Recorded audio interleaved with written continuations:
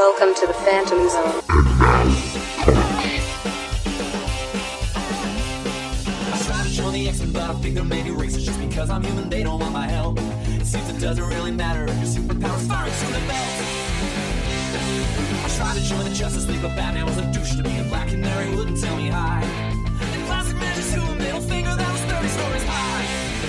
I got a message from the great Avengers. Hello, welcome to And Now Comics. I'm Luke Gonzalez.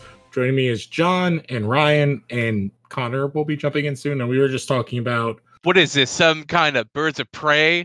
Oh, no, well, it's no longer Harley Quinn and the Fantabulistic... They changed it. They changed.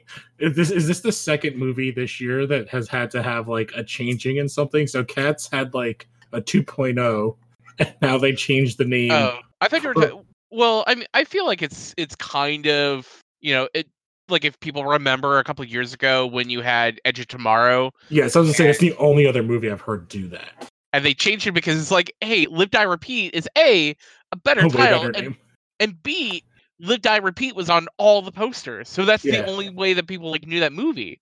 So, yeah, you know, Harley Quinn and the Birds of Prey, I think, is probably what the movie should have been called in the first place. Even though, like, you know, the surname of the movie I've always thought was like kind of cute. Yeah, it's like I get what they were going for. I just don't see why after it's already out, why bother? Like, it's not like you're confused. Like, you're not changing the first two words. I think it might help just like a little bit. Like, I also think that movie might not do as like I think that movie will do like pretty fine on its second week, which I think is like kind of like the real test. It's like how much of a drop is it? Because I think I completely agree. I think it could actually do as good as it did because people like no one went, and then I think people will actually go now that there is the buzz. Like, there's buzz and like good reviews on it. My theory was like everyone didn't go opening weekend because that's like Valentine's Day's the next weekend, so why would you go to the movies twice? So like everyone's probably just gonna go on like Valentine's Day. Well, because everyone's gonna go see the ultimate date movie, Sonic the Hedgehog. Oh, that's this week? Oh yeah, I've got my ticket for Friday night. I'm actually very excited for Sonic the Hedgehog. Oh, we'll probably talk about it next week. I'm so excited. I'll have to get ready for that. I do have the numbers, so they spent $84.5 million. That's obviously not counting their whatever, and it's made $85 million worldwide.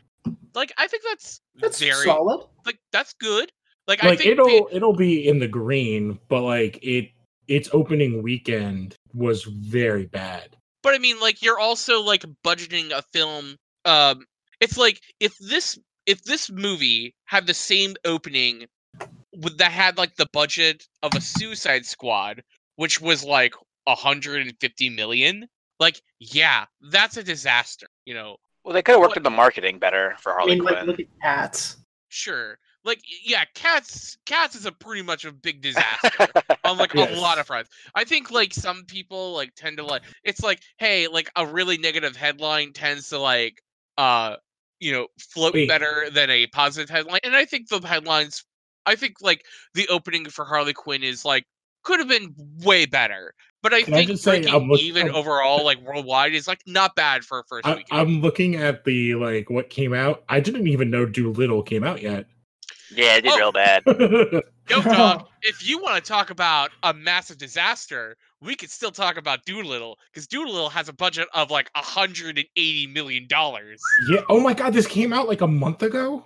Oh yeah. Oh, wow. I actually thought it wasn't coming out till like the spring. Oh, that's no. Oh no. It did real bad. And that's why, like, I also just like can't take like the talk of like what a big, massive financial bomb Birds of Prey is when it's like, look, we still have Doolittle in theaters.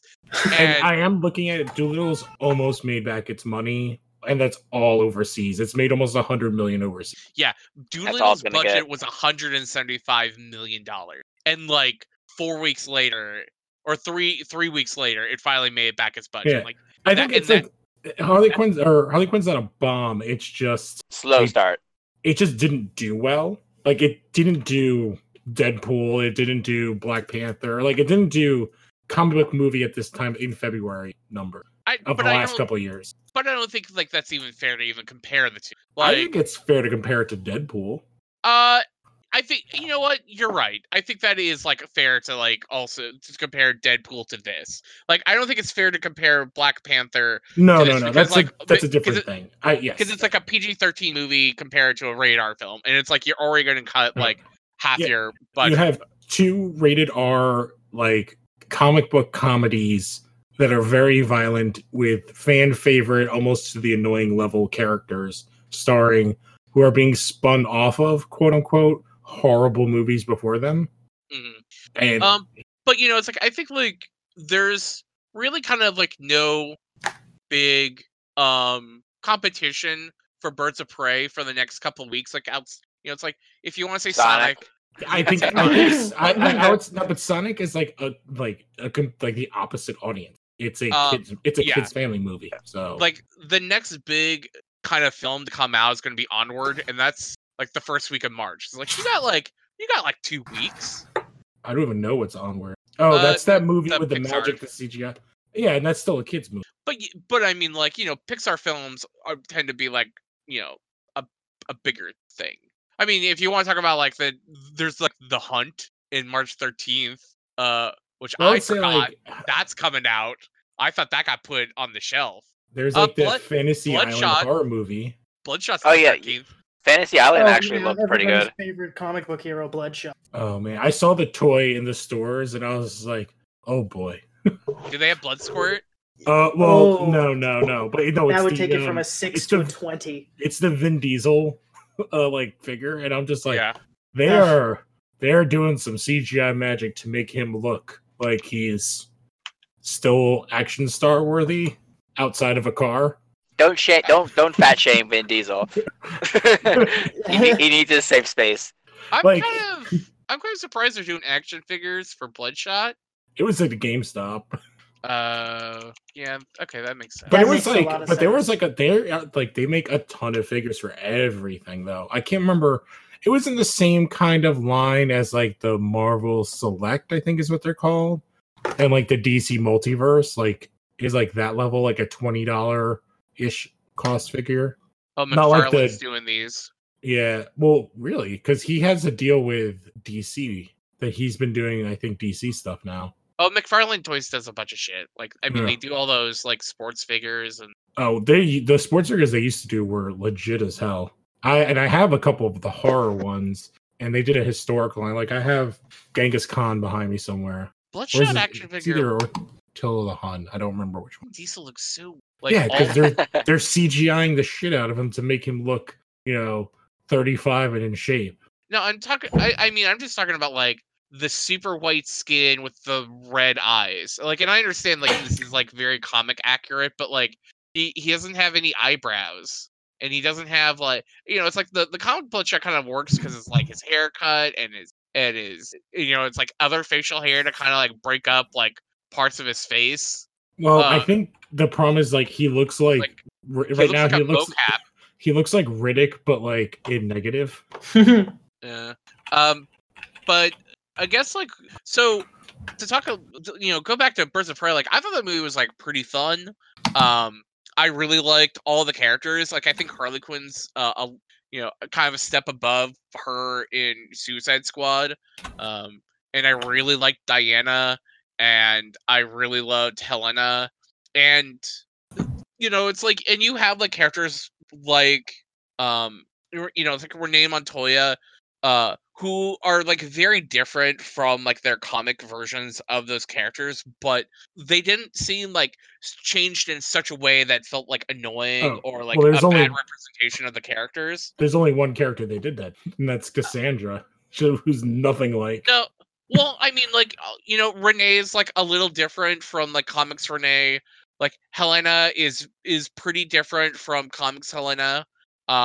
Well, Cassandra's like basically it's just her name. She's nothing like her character, which bugs the shit out of me. I just don't even understand giving like it's the thing that annoys me in some comic book movies. I guess mostly like the older ones, but it's like why even give that? It's like giving a character a name when it's not that character. Why even bother?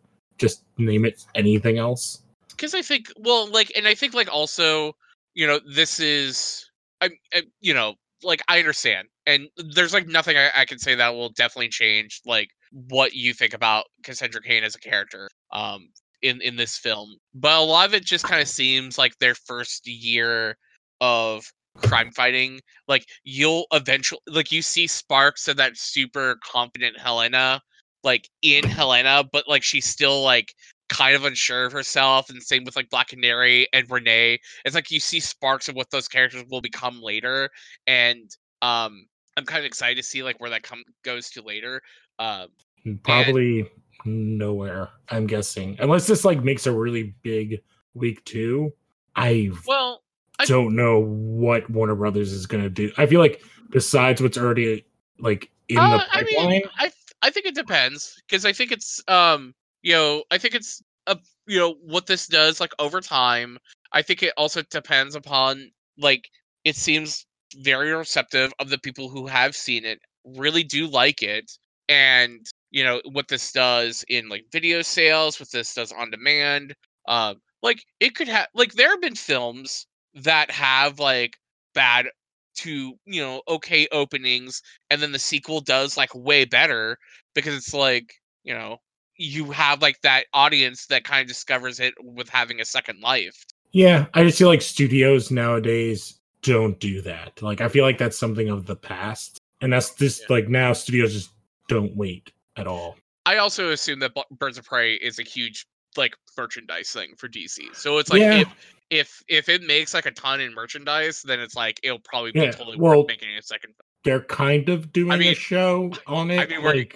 We're getting a second Suicide Squad movie by James Gunn. By James Gunn with a completely different cast.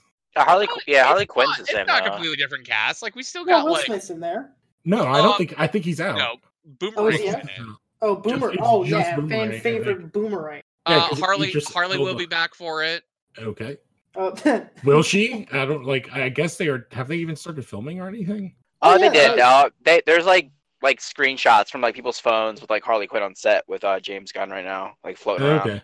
Because like we have the Batman. Well, Wonder Woman 84 is next. The Batman, and then what? Shazam 2 is supposed to start shooting soon. So I'm just basically looking at the Wikipedia is not like the best, but it's basically like Harley will be back, Amanda Waller will be back, Rick Flag, Captain Boomerang. Those are like the core members of the Suicide Squad that will be back in this. Okay. Are we allowed to talk about Easter eggs from Harley Quinn? Because there were some for Suicide Squad. Okay. Well, I saw I heard about the Wanted poster. Yeah, Boomerang was in there. There was she's like walking by the police station, and there's a wanted poster of Boomerang, and she's like, "Oh, I know him." There was another one when they're like gearing up, and the cop picks up Harley Quinn's outfit from Suicide Squad, and she's like, "Memories," and I'm gonna go see them soon, something like that. But there wasn't really any other ones related to Suicide Squad. That was actually kind of nice, by the way. That I don't know. You. Like they almost kind of like made Birds of Prey in a way that it's like it's it takes place after Suicide Squad, but like they kind of also don't involve like any of the other DC stuff. Like I feel like it's also kind of akin to Shazam.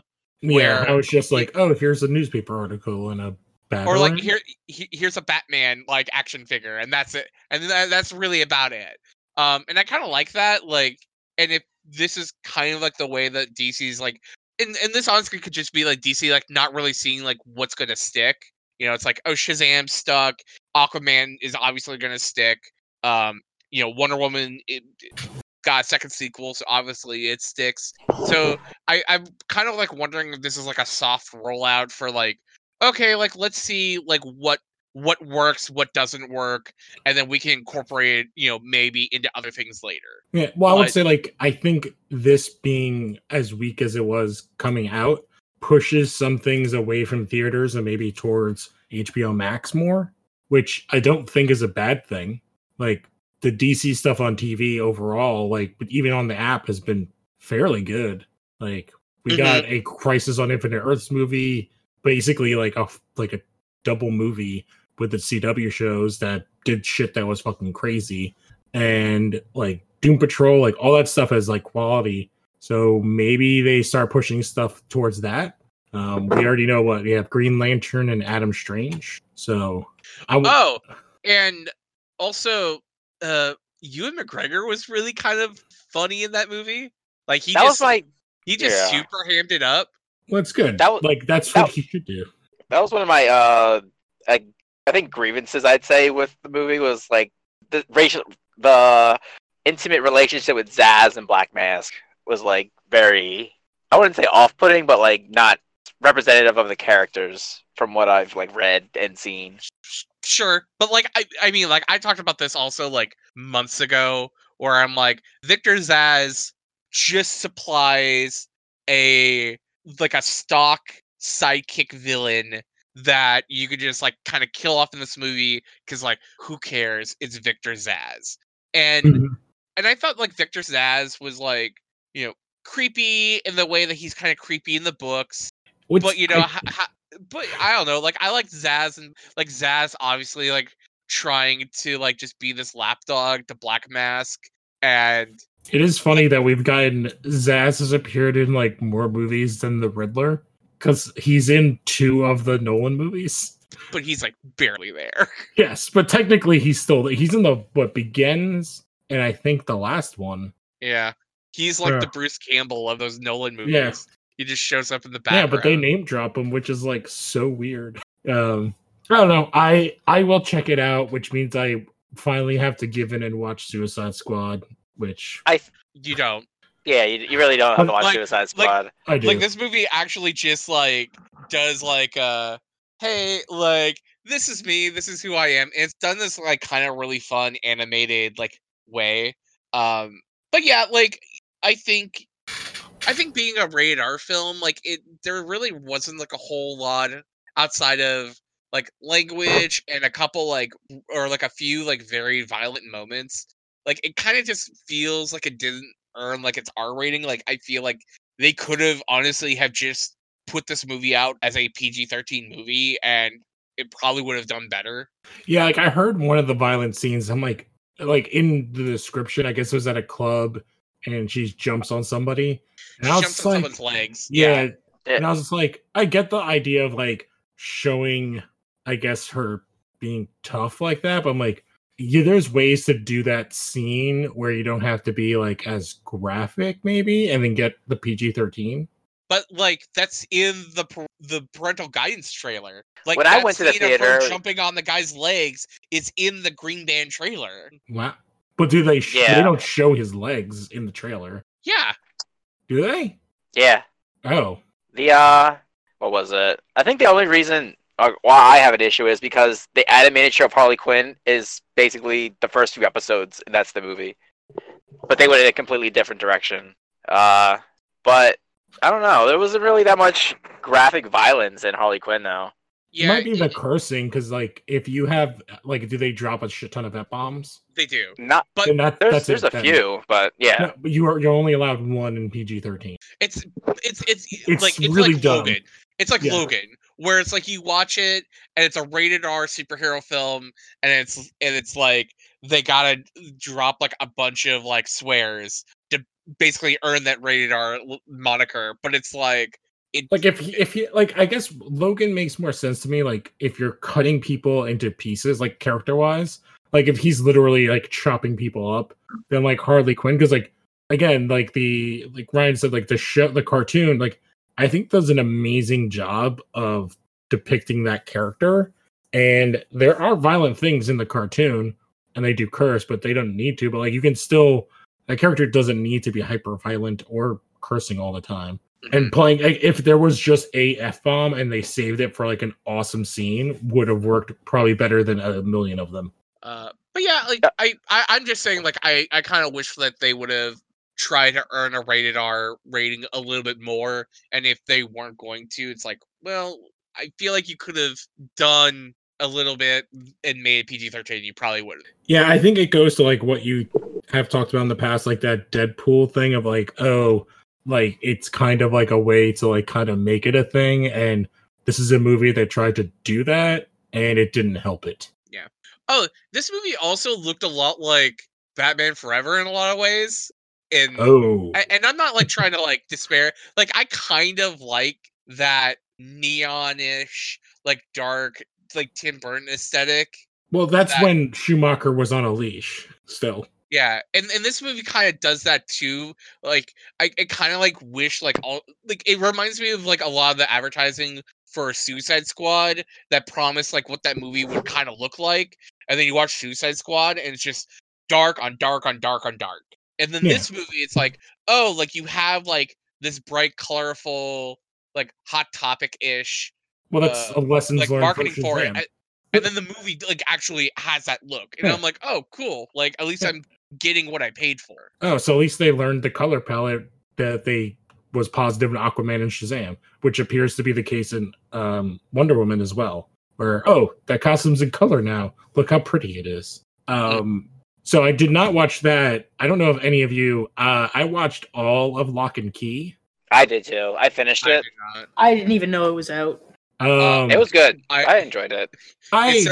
Instead of watching Lock and Key, I ended up binging Tangled, the animated show on Disney. I found it to be fine. Like, it has problems. Like, again, I think this is what ages me. It's like, I thought I was going to get more of like a horror magic-y show. Mm-hmm. It was more kiddie though. And it's more like Riverdale meets Narnia. That's unfortunate. Like, I just like I don't care for the high school drama stuff, and my biggest problem is like when people in like if it's supposed to be like real world and then they're introduced to magic, it bothers me when characters don't like shit their pants about it and doesn't like break their like if they don't like if they're like, oh my god, magic keys, I still have to go to high school and they're still like shitty kids, blah blah blah blah. Like, I just like, seriously, you have a fucking magic key that lets you enter your head.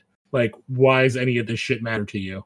You can use it to cheat on all. Like, you can just throw your textbook into your head, and now you know all the answers for forever. Yeah, that's my thing was like, why are you showing off these keys to your friends? Like, my god, yes. Yeah. Like, you're showing like, what was it? The guy just walks up the stairs, and he's like, "Is that a magic key?" And she's like, "Yeah, you want to try it?" And I was like, "What are you doing? Stop! Shut up!" Yeah, and I know it's like Joe Hill, Stephen King, some of just like. I haven't read the comics, so I don't know how close it is to the comic book, but like, I'll check the comic, but I'm just like it's, I don't know. It seems very. The Lock and Key TV show I hear is not super. Oh, it's not at all. Like, almost at all. And that seems like a weird take. That's why I was very disappointed. Like, it is, like, I would say like if you could show that show to like, I don't know, like a 13-year-old and be fine. There's maybe only like I think two very violent scenes, maybe. Well, yeah, like when the guy, like, spoilers, but like when the deranged kid comes home to the guidance counselor and just shoots up the family, like that's like one scene, and maybe the other would be a kid gets thrown in front of a train. Yeah, she just kills this kid. Cool. Does he explode? No, like she away. It was like, and then the door closes. You hear like, what is coming. Yeah, it was totally unexpected. He's like, what does your key do? And she like opens the door to a subway, and she just throws him in the train track. And I was like, holy crap. It was totally unexpected. I thought she was just like push him through the door. Yeah. But... Yeah, and like, I guess the teaser thing with the fire, like, there's like, I guess maybe like 4 pretty violent scenes, but like otherwise it's nothing compared to Stranger Things, like on any level whatsoever. Maybe they'll address that in season 2. Like, maybe they'll hear like get a season 2. They announced it. Oh, I think they got announced like before it even dropped. That's unfortunate. Yeah, the comic is pretty fun. It starts out very like visceral with murder and death and gore. So hearing that they took that out is like kind of odd. Yeah, I know Eric from like the show basically said that he watched the first episode and he's like, yeah, they basically play down. Like, the mom is an alcoholic, like, in recovery, as opposed to, like, just being a drunk throughout the whole thing. I enjoyed it. They did change up some of the keys, though. But other than that, the keys work out fine. This honestly, like, sounds a lot like when Netflix did Umbrella Academy. And I was, like, kind of upset that they changed, like, so much from the source material that they kind of, like, I feel like changed, like, the feel of the show, and this feels like the same thing. Having watched that, I read the book after. I still think like Umbrella Academy gets like trying to figure out how to say this. A pass. They're close enough, and it's still in the same kind of genre it's playing with, but it's doing stuff a little different. When this feels like this is the first time where I could say something like actually got Disneyfied, and like I think that's an appropriate term. Do you think they got like worried that if they made a supernatural horror show involving like teenagers that they would be Stranger Things too? Yeah, so they were like, well, like let's make it different from it. I kind of think that like it seems like it's a Stranger Things that's okay for younger kids, which is weird. And I do think one of the other things is like I think the writing for the kids is much worse than the writing for like the kids in Stranger Things, even in season 1, like the older kids, it's like it makes so much more sense the way they talk to each other. And in this, it's like bad Riverdale discussions. Like it's that level of like, woof. Yeah. Like it's just like it's like teenage drama on like a soap opera-y level, like those like a tween soap opera level, like Pretty Little Liars kind of a thing. And yeah, so it's just like it's not for me. I'm a 33-year-old man. I watched it. I gave it a try. You got shit to do. Yeah. I gave it a try. I watched a whole season of it. It like when stuff was going, like when shit was happening, I was like, "Oh, this is awesome!" And then they would go to school, and I'd be like, "Fuck my life!" Like, "Oh my god, skip forward." Just like real life. Just, oh fuck, I gotta go to school. Yeah. Let's tackle a couple of these news stories before we jump into our comic book. So a bunch of art's been released for the sequel to Dark Knight Metal, which so good. Looks I'm metal. So pumped. I do want to read that thing that I think Alan shared it in the comics group that Snyder wrote. Yeah. So Snyder tweeted his goals for DC death metal: make you care through big heartfelt moments, make it all connect, make you what the fuck, give you way more than you pay for, make you cheer, make it us, yours, ours, rock the fuck out, and have some fun by doing it, because why not? Nothing left to prove. And I am hype as all hell for it. I love the character design. Specifically of Wonder Woman, looks amazing in this design with her magic chainsaw thing that she has. I'm not a fan of the Superman look. Yeah, with the brass knuckles. It's so 90s. I love it. That's the thing. It's like it's so 90s, and I'm sure, yeah. And Batman with a scythe is pretty awesome. Oh yeah. Yeah. This is like Spawn inside of. Which is Capullo drew Spawn for like forever. Yeah, and it's awesome. So he's getting to just kind of repurpose some of his designs here. I should really read Metal at some point. It's really really fun, and it does like. It is definitely Snyder doing a Morrison. Like he pulls from Morrison, but he pulls from like his own stuff in Mythos, and everything ties back in like an insane way. And I only really need to read the 6 issues, right? I don't need to read like, any of the side shit. Okay. I would read the 6 issues, and then I would at most otherwise read like the one shots for the different Batmen. Yeah, those are specifically fun. Red Death and was it Killing Machine? Mm-hmm. Is the cyborg one? Yeah, that's Killing Machine. I think those are the 2 best ones. Like the Aquaman one is okay. The Wonder Woman one is okay. I like the Green Lantern one.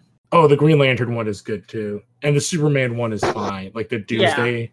Yeah, the Doomsday Batman. But the Flash and the Cyborg one are like very very heartstring pulley. Yeah. Yeah, the Death Machine one is the Death Machine one is really good. Yeah. And the character design is awesome for both of those characters. All of Capullo's designs are gorgeous in my opinion. Mm-hmm. He just puts like a lot of detail in what seems like not a lot of space. It's very, very pretty. Yeah. And a book to move on, a book I forgot was even existing, even though I read the first issue was postponed, which is that J.J. Abrams Spider-Man book. Oh, what? I did not even remember. Like I bought the first issue. I did not even know. I forgot that it was coming out. And I guess 2 other issues have come out. And issue 4 was supposed to be in December. Then it was pushed back to February, and now it's in back to April. Man, nepotism's a hell of a drug, man. You would think like if you were trying to get your start into writing comics, you would try and get a comic in on time. Now, I always wonder this, like, is it the writers or is it the artists of why these things get pushed back?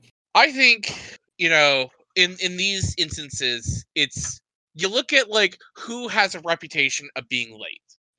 Sarah Pacelli doesn't have a history. J.J. Abrams and Henry Abrams? I don't know. Seems like people who can't get a script in on time. Like, it's like, Shazam. Well, why is Shazam late? I don't know. Well, like, maybe it's the writer of Doomsday Clock and a bunch of other really late books. Maybe it's a combination of the two. But, in this instance, like, I would probably put money on that J.J. Abrams and Henry Abrams are, taking their time writing this 5-issue Spider-Man book. Which I feel bad for Sarah Pacelli in this whole thing, because, it's like, this is, like, money she's not getting. This is not work she's not doing.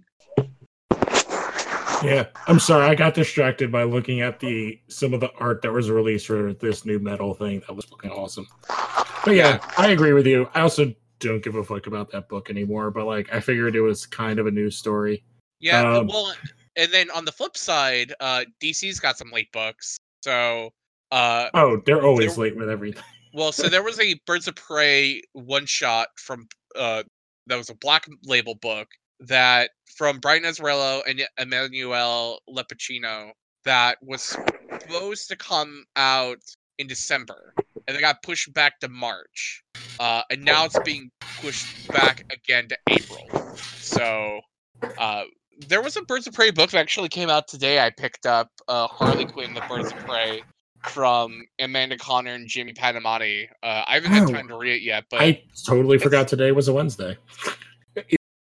But it was a Black Label book, which again, like, I don't know, like, necessarily if the Birds of Prey book needs to be a Black Label book, but Jimmy Panamati and Amanda Connor doing Birds of Prey is not a bad thing. They can swear in a Black Label book. When we did like another show the other day, I was like, I think like the Black Label, the way they like promoted early on did it such a disservice. Like, just say like they're a higher level book, like higher quality, like people on it, they're gonna come out on time, and higher quality paper, and they're a little bit more expensive. Call it prestige or whatever you want. I will say this, like, I did see the first page, and I'm not saying that this is the reason why I buy it. I buy like pretty much like most Birds of Prey comics. But I saw the first page, and it's Harley Quinn and I think Poison Ivy like on a beach, and they have like instead of like a bikini, they're wearing like pasties. And I'm like, yeah, that seems like an Amanda Connor book, and I'm like, okay, I'll read this later. When I'm not like on the bus.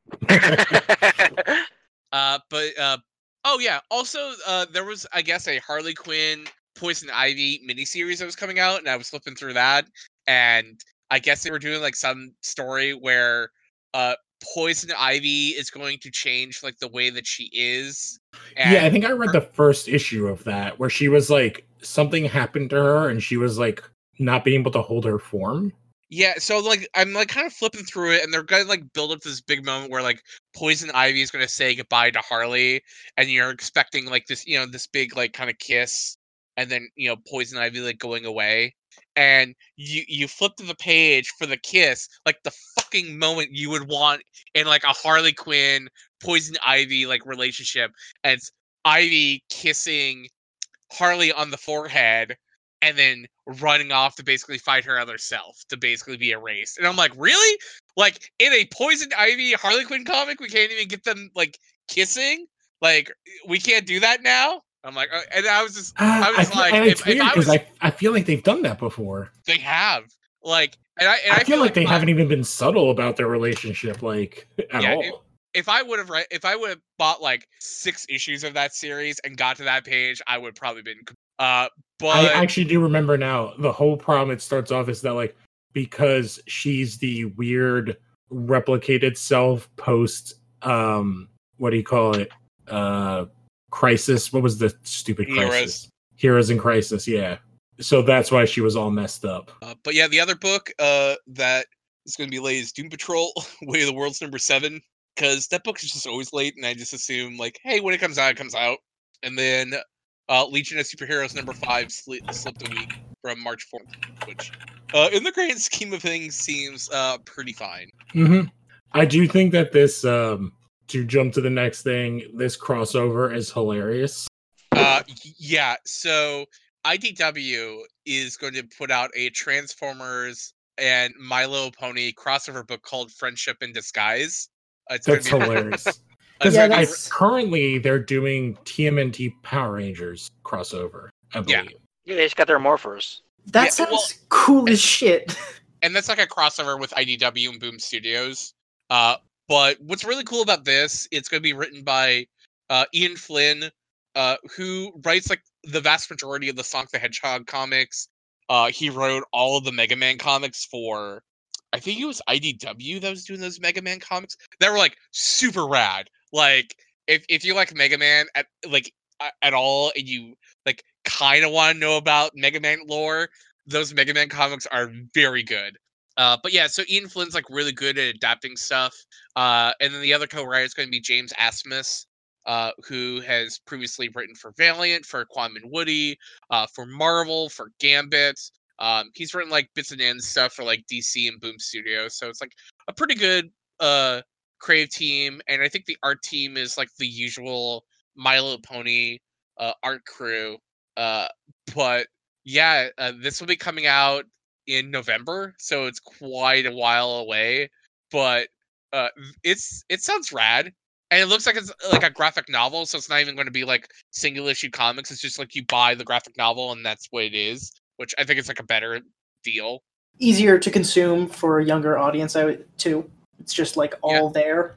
Yeah, I wonder if there's also going to be a point where the ponies transform into like robots, or the robots transform into ponies. The robots are going to change into ponies. I'm going to call that now. Megatron becomes a good guy while learning about friendship, and it's Starscream who like learns about friendship and like tries to like become better friends with Megatron, and Megatron's like, "You fool, Starscream!" And yeah, I'm very excited. We all should be. That's a crossover that I don't think anybody actually saw coming. No. What else do we hear? Sony announced a time for a Marvel movie for next October. No one knows what it is. Venom 2 is already coming out this year, so it's probably not that. I don't think they would have a turnaround for a Morbius 2 in that time span. They still have to drop Morbius.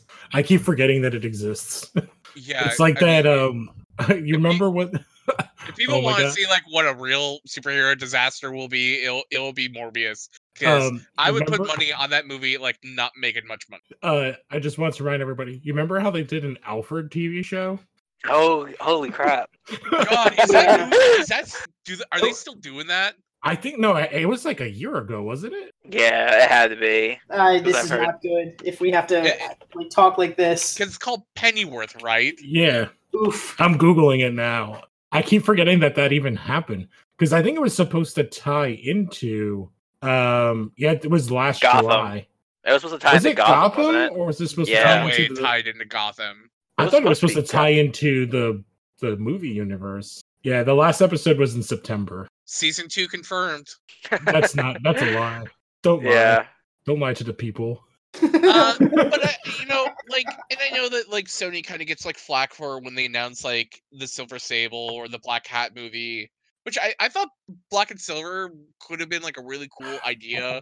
Yeah, but a Black Cat movie, Silver Sable, no one gives a shit about. But I think that's also like a pretty good canvas. Like I think Silver Sable is like shitty Black Widow. It's just white costume instead of black costume. But she's like on a team with like the Sandman and Dominic Fortune and like those are cool characters.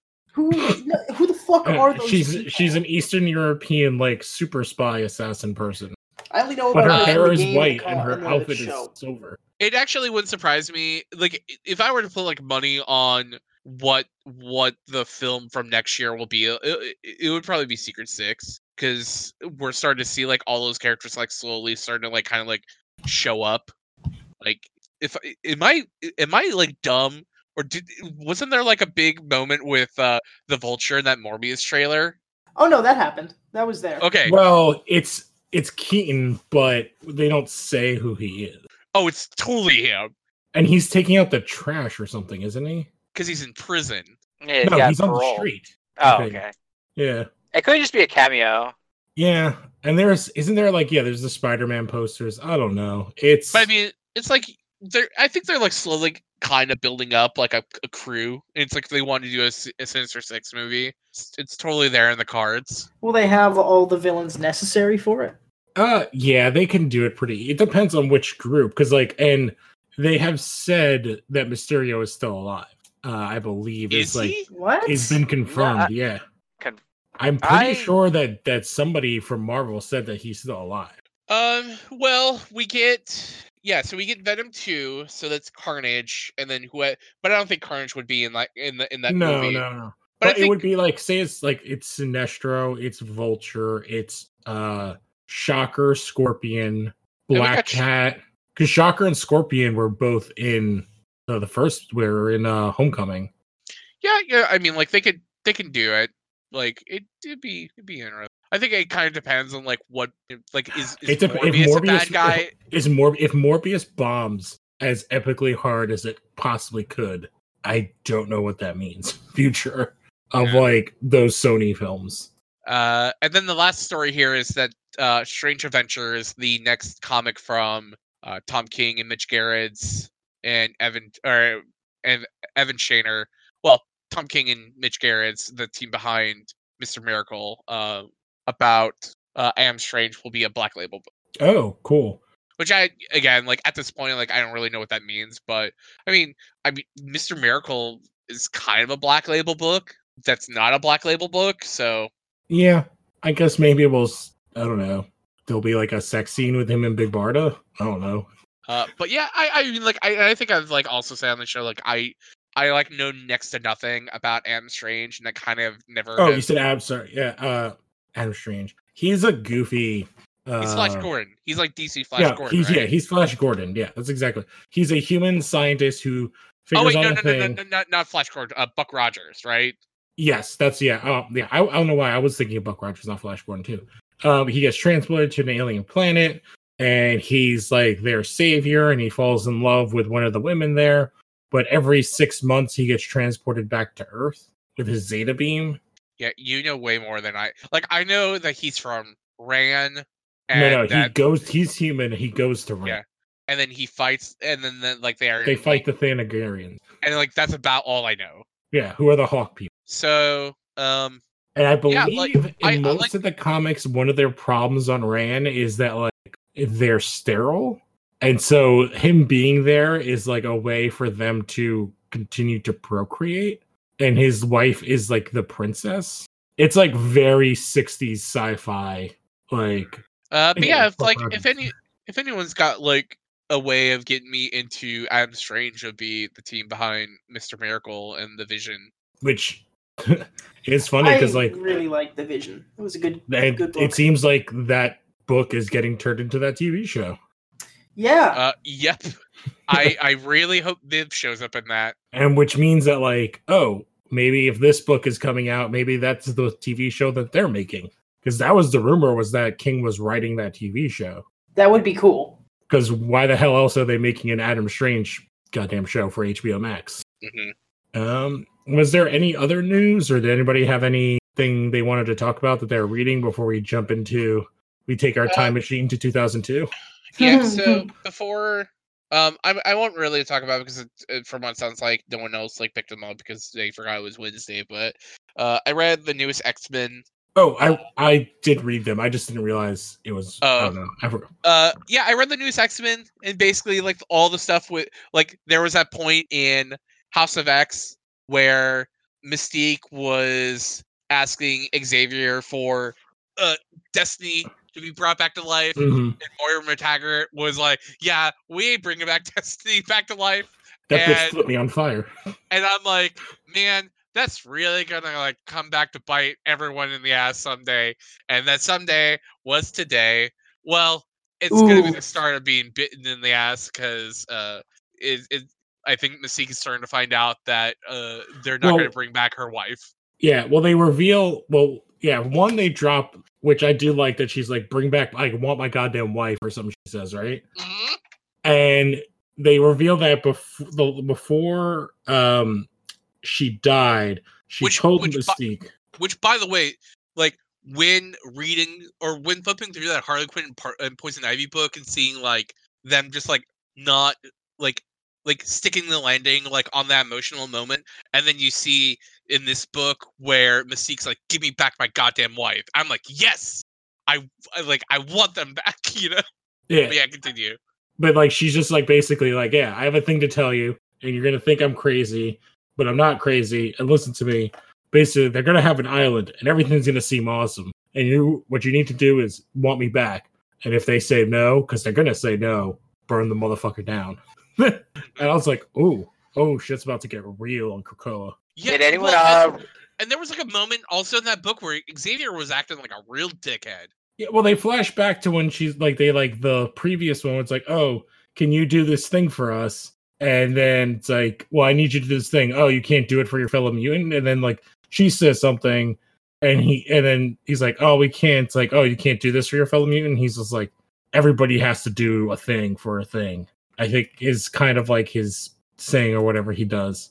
I don't know. Yeah. Well, Xavier's always a dick. Not as much as Mr. Fantastic, which we did talk about last week, but that Fantastic Four X-Men book, did anybody else read that? I did. I was just about to bring that up. Because Reed is a piece of shit. Oh yeah. To be fair, Xavier's the same. Xavier's. Reed chipped his kid. Well, I know that, but that's understandable. Yeah, but he chipped him so he couldn't go through the gate. Because Franklin's like, and then Ghost, it's like, it doesn't work. It was so good. And I did like Tiger Mom Sue, where she's just like, I'll fucking kill all of you people. I don't give a shit. Mm-hmm. Puts Magneto in a bubble and just lets him float away. Yeah, there was some good stuff. Excalibur, I read this week's. Not Excalibur came out this week? Yeah, I'm sorry. I read X-Force. Yeah. That was interesting. So there's Reverse Domino. So I think so the basic setup of this book, in the first issue, like Domino gets captured by like the anti-mutant like group that's like hanging around right now, of one of many, as we're seeing right now, and they basically like cuts off like pieces of her skin. And it's her like almost her whole right leg, chunks of her abdomen, and her entire like left arm, possibly on her chest, up to her like neck, and then half her face. And so this issue is basically like set up where Domino is talking to Sage, and Domino has had Sage like look up all these like really like weird assassinations that have started to happen, like stuff that's like really impossible, like headshots from like a mile away from a moving target, like on the ocean. That would be like a 1 in a billion shot. And she's like starting to figure out that people are like basically like either someone is like using her abilities to do these assassinations, or it's this one assassin who has like her abilities now because of like this grafting. And Domino ends up like finding out like who she ends up like stopping assassination before it happens. It's like this big kind of James Bond-esque chase scene that's like pretty fun.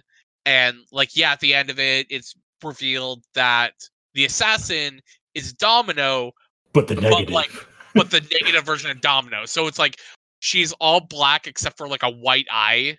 And yeah, and she kind of has like a gray white hair instead of the black hair.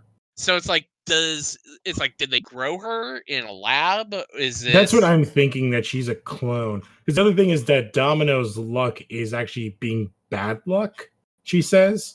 Like, yeah. She's basically it's not that she's lost her powers are almost the reverse. So like she has like die. She's like usually be like sevens or boxcars, and now it's always Snake Eyes. So that was interesting. I don't know. I've still been digging all like the X-Men stuff. There's just so many books, and it's just too much. There is a lot of X-Men. It's very expensive. Yeah, and all of them, like some of like the one is like ended, but like I don't know, like I'm not as interested in some of them as I was anymore.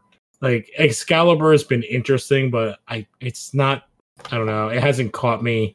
X-Force, I think, has done a better job of catching me than some of the other stuff. I can't remember. Like, I think because there's New Mutants, and what's the other one? X Factor? No. Like books that are coming out, or books that No, are what's out the now? other? Because there's like 5 of them. It's like X-Men, X-Force, Excalibur, New Mutants, and there's like another one. Fallen Angels, but that's over. No, there was another one too. Because there's the one that Boom Boom was part of, and Armor.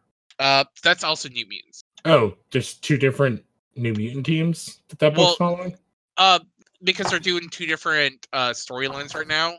Okay, because I like the one team. Like, I like the Earth team. I don't really give a shit about the space team right now. Yeah. So the space team is off, like, doing their thing, and then, like, I think they're trading every other issue. Yeah, okay, then that's what it is, yeah. Because, like, the space team is Magic, Sunspot, and I can't remember who else. Oh, I also forgot. They announced a Juggernaut miniseries from Fabian Nicieza and Ron Garney, and the art for that looks very cool. I'm also, like, kind of interested to know, like, what that book is about, since Juggernaut's not a mutant. And are they doing a Deadpool book for like Krakoa stuff too soon? Not that I've seen. I think they're doing it. I think they announced that they're doing some sort of tie-in. It might be like within the Deadpool Monster Island or something. I don't remember. I read it on something a while ago. But yeah, basically, like, with Juggernaut not being a mutant, but his brother and his best friend / possible lover on Krakoa, it's like, what does Juggernaut do? I think that'd be fun to see. Mm-hmm. All right. So, did anybody else have anything they wanted to talk about? I'm good. All right. Well, we're gonna take the Wayback Machine to 16 years ago to Marvel Comics. My friend, it's 18 years ago. You're old. Wait. We're all old. Yeah. Oh my god, yeah, was 2020. 18 years No, ago. it's not. It's that I can't do math. Oh, okay. Aren't you going to be a teacher? Social science. There's no math in that. Yeah. But this does have more. This is 2002.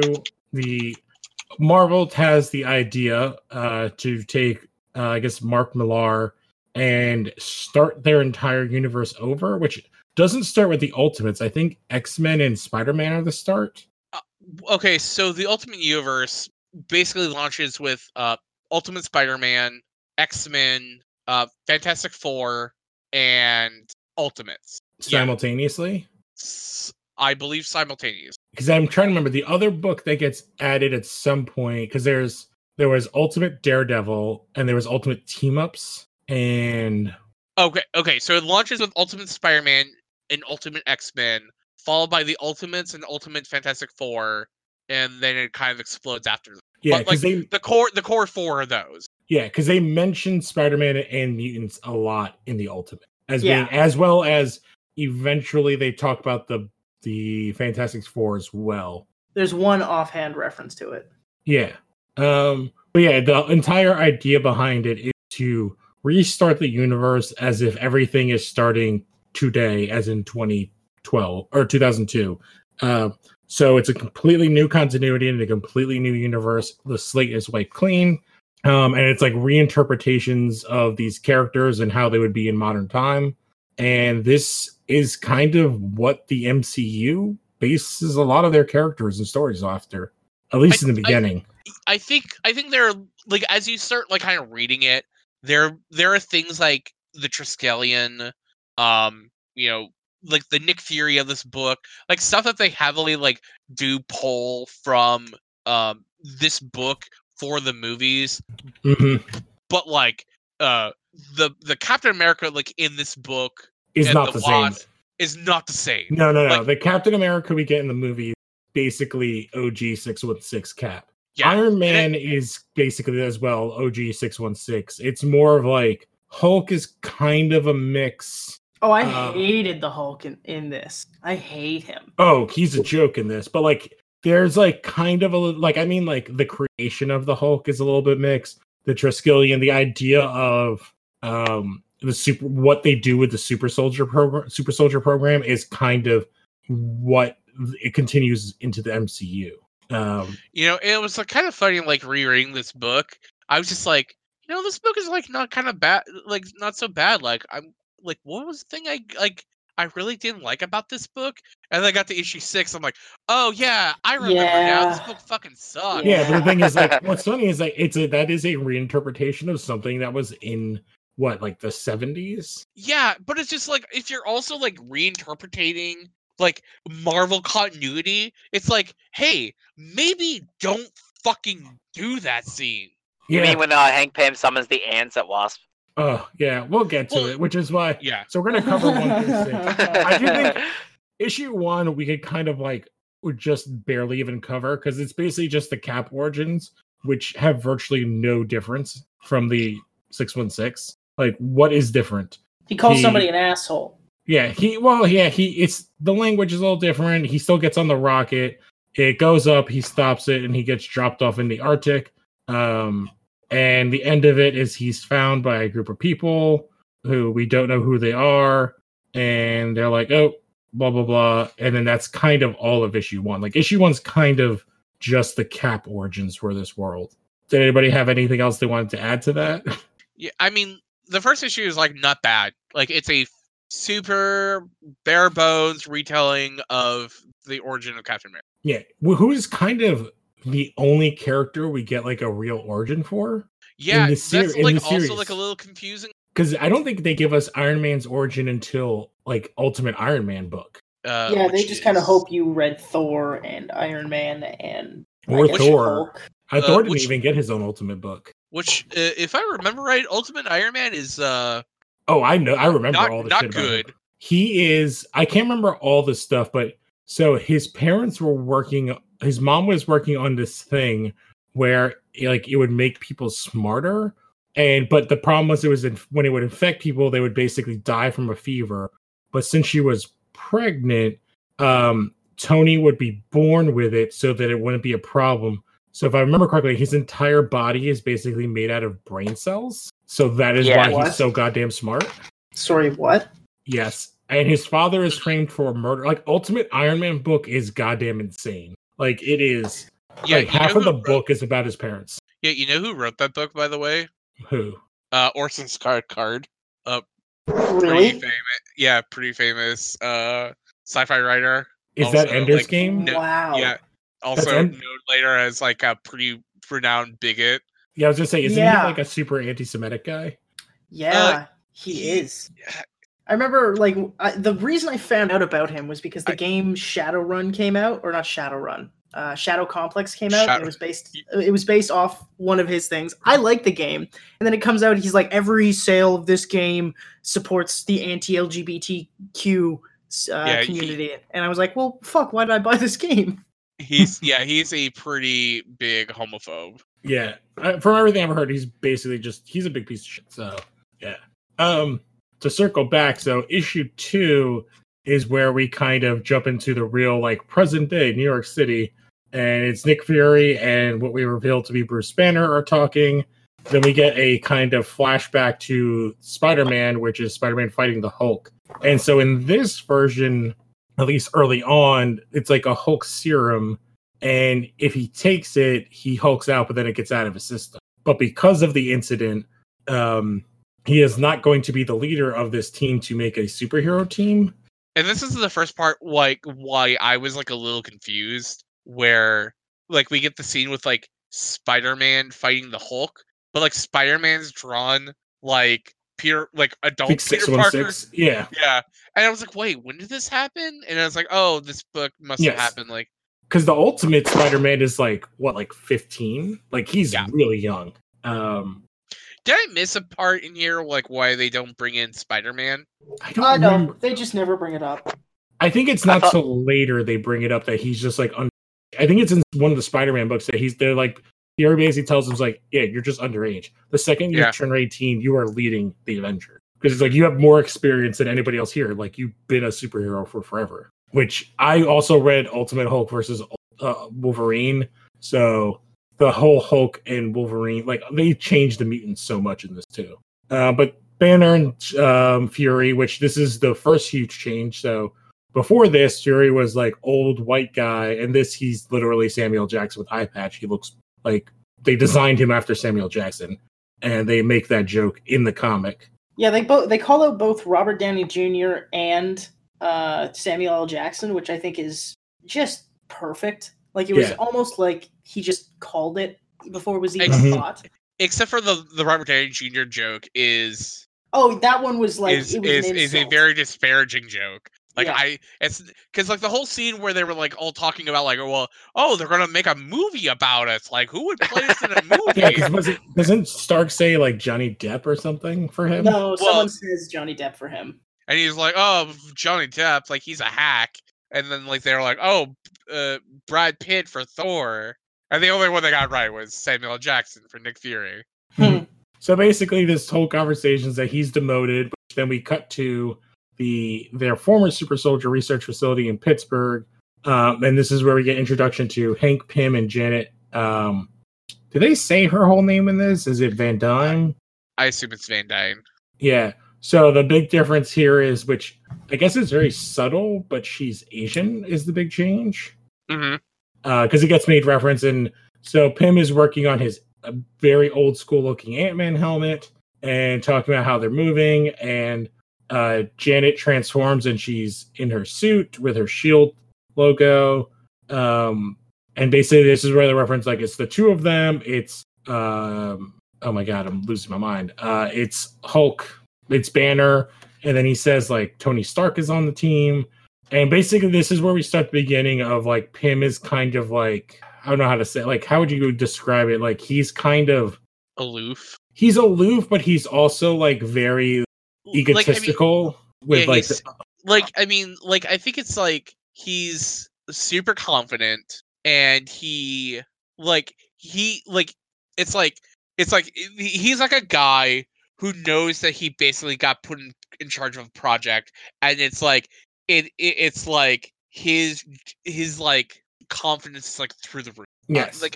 I know there's a different word for the confidence part. Like it's not it's like egotistical, but it's not quite that word. Yeah, they're cocky. Yeah, he's cocky. They're like, because they're shitting on Banner, but then they're also like joking about like Tony Stark, which then we cut to Manhattan, and this is like, besides the design of the suit, very similar to early Iron Man movies and Avengers. Iron Man flying through Manhattan, he's doing like a flyby like windows. The way he lands on the platform. The only big difference is when he comes out of the suit, he's covered in goo, and the design of the suit is vastly different than anything else. I almost kind of like wonder if him coming out with the goo is like a callback to like Evangelion with the plug suits. Oh, that's a good point. Well, if you actually see it, he has holes all over his body. Like, the suit literally connects. Yeah, there's like an injection ports on his arms and everything. Yeah. So I do think it's very much like he's in a very amniotic sac inside. And as well as, like, he comes out, he's drinking. He looks like he's like a 30-something-year-old Tony Stark. He's kind of a jerk to Jarvis. Yeah, which absolutely. Jarvis is an old, like, he's literally like Fat Alfred from like Batman. Well, I mean, he's like 616 Jarvis. Yes.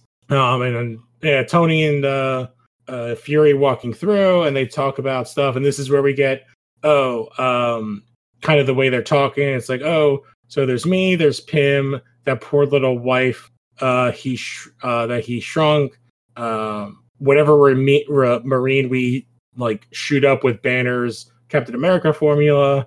And he's like, can't we lose Banner? Like, you know, like, we don't really need someone, like, it's hard to trust him.